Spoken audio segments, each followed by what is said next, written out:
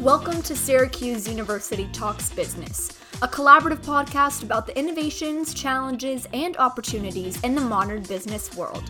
This podcast is produced by the Whitman School of Management at Syracuse University.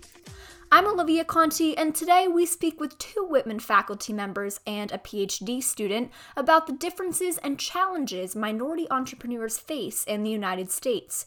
Now, in order to fully understand the context of this conversation, we first have to understand the meaning of entrepreneurship. As it turns out, entrepreneurship is more than what it appears to be in the dictionary. Whitman Department Chair of Entrepreneurship and Emerging Enterprises and Associate Professor Todd Moss can give you the dictionary definition and a little bit more. The classic, academic definition would be the pursuit of opportunity without regard to resources currently controlled. Okay, so you see something out there, you want to do it, you don't have the resources to do it, so you figure out a way to make it work. So that can be starting a new business, but it could also be inside of a company. Like you see an opportunity inside of a company to create new product or service, and the higher ups are saying no, and you find a way to make it work because you don't have the resources, but you find a way to do that, right? So it's more the way we teach it at Whitman is it's like a way of thinking. It's not a did you create a new business, yes or no? Did you start a Google company or whatever, right? It's a way of thinking. It's a way of approaching life and approaching your job, and that's why entrepreneurship students who graduate with entrepreneurship at Whitman, they get hired by other companies because they are learning about thinking outside the box about, hey, here's this cool opportunity out there. How could we create a new product or service that we don't have right now? You need to think entrepreneurially to do something like that. When you hear the word entrepreneur, who do you think of? Steve Jobs, Elon Musk? They were both outside the box thinkers, people who saw an opportunity and took it. But economic opportunities turned successes don't always make the splash that Apple or Tesla did. Whitman adjunct professor Aljava Abdul Qadir is the director of the Southside Innovation Center in Syracuse, New York. He said it's difficult for minority entrepreneurs to make big waves in the current economy.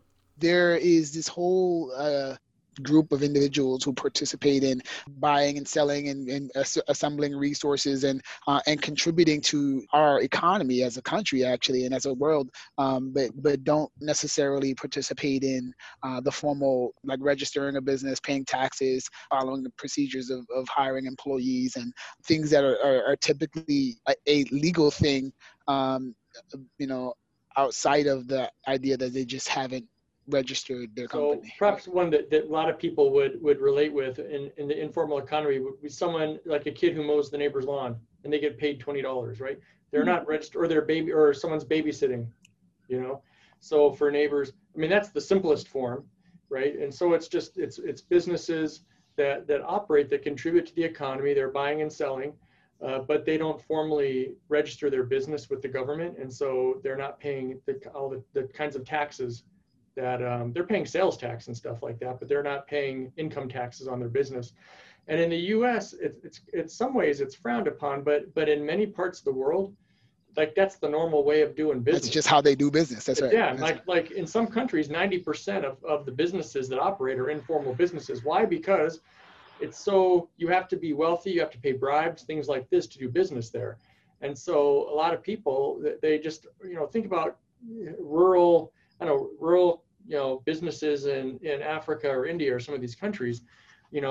People need jobs, and the government isn't a strong presence there, and so they're just doing jobs and getting paid and buying supplies and stuff like that, right? So it's not necessarily a negative thing. It's not illegal. They're not selling arms deals or stuff like this that we call black market businesses. It's gray market, meaning it's not a formally registered business, but they're not doing anything illegal. They're selling groceries or something. And that's why I thought it was important to include them in this, because this conversation about minority entrepreneurship will include a discussion about folks who either themselves or their family members may have come from some of these countries that where that's the way to do business, right? And so they're here and just continue to operate in that way. I'll tell you one story. We interviewed some people. They came here from Iraq as refugees, And they've opened a restaurant in Syracuse, Middle Eastern restaurant. Back home, he was a book publisher and she was an English teacher. Right. And he was a very successful book publisher in Iraq. Came to the U.S. They have nothing, right? They said they wanted to start this restaurant because they couldn't use their other skills. So she spoke English, which was very helpful. He got in with some friends. I can't remember if it was family members or friends. Or 5 of them came together to start this restaurant. And I said, what's the biggest help to you in starting your business? And they said, access to money. Yeah. Well, what do you mean? They said, in Iraq, there was no money. Like I couldn't get money anywhere to do anything. And here, people want to throw money at you. We opened 12 credit cards to start our business, and we paid them all off, and it's great. But we get stuff in the mail. Here, we'll give you money.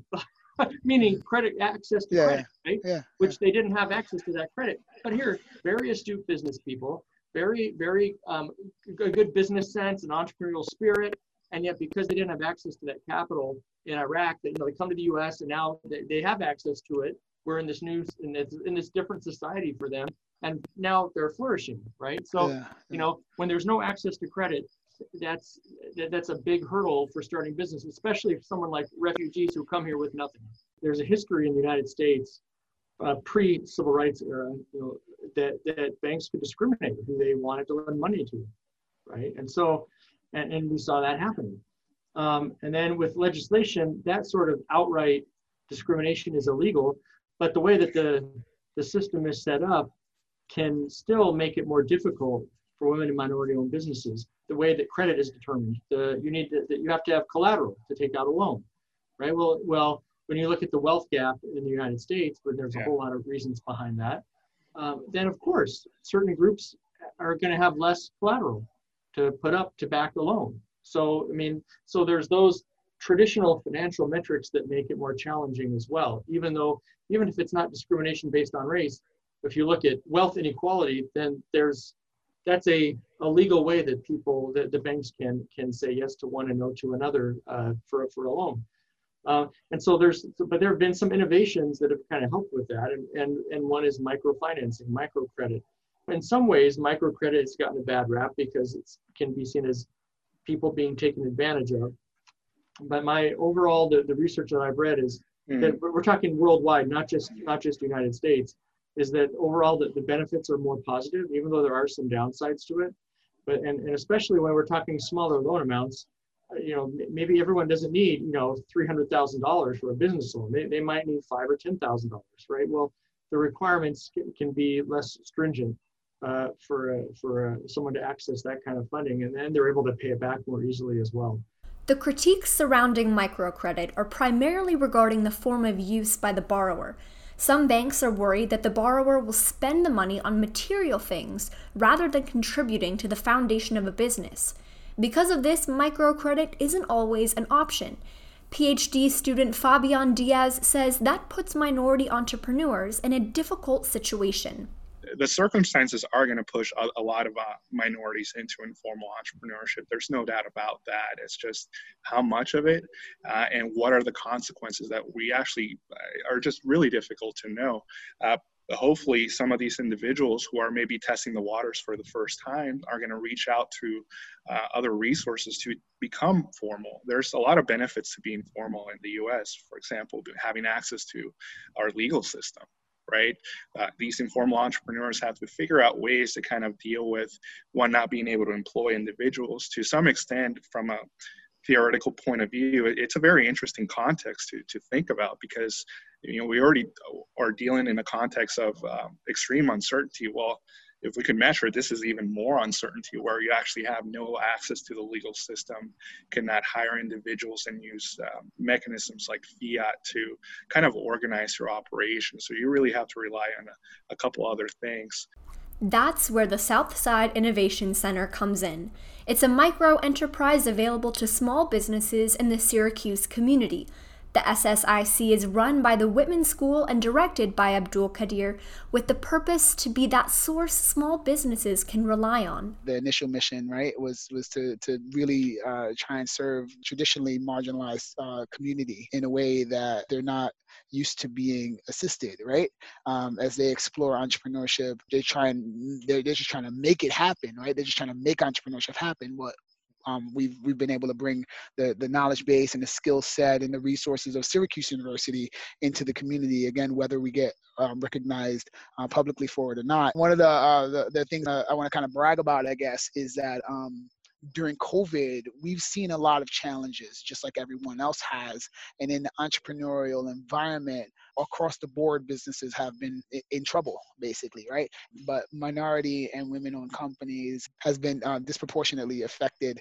So we've been able to help folks identify funding through the PPP and through EIDL and through other sources of financial assistance to the tune of over $1.2 million.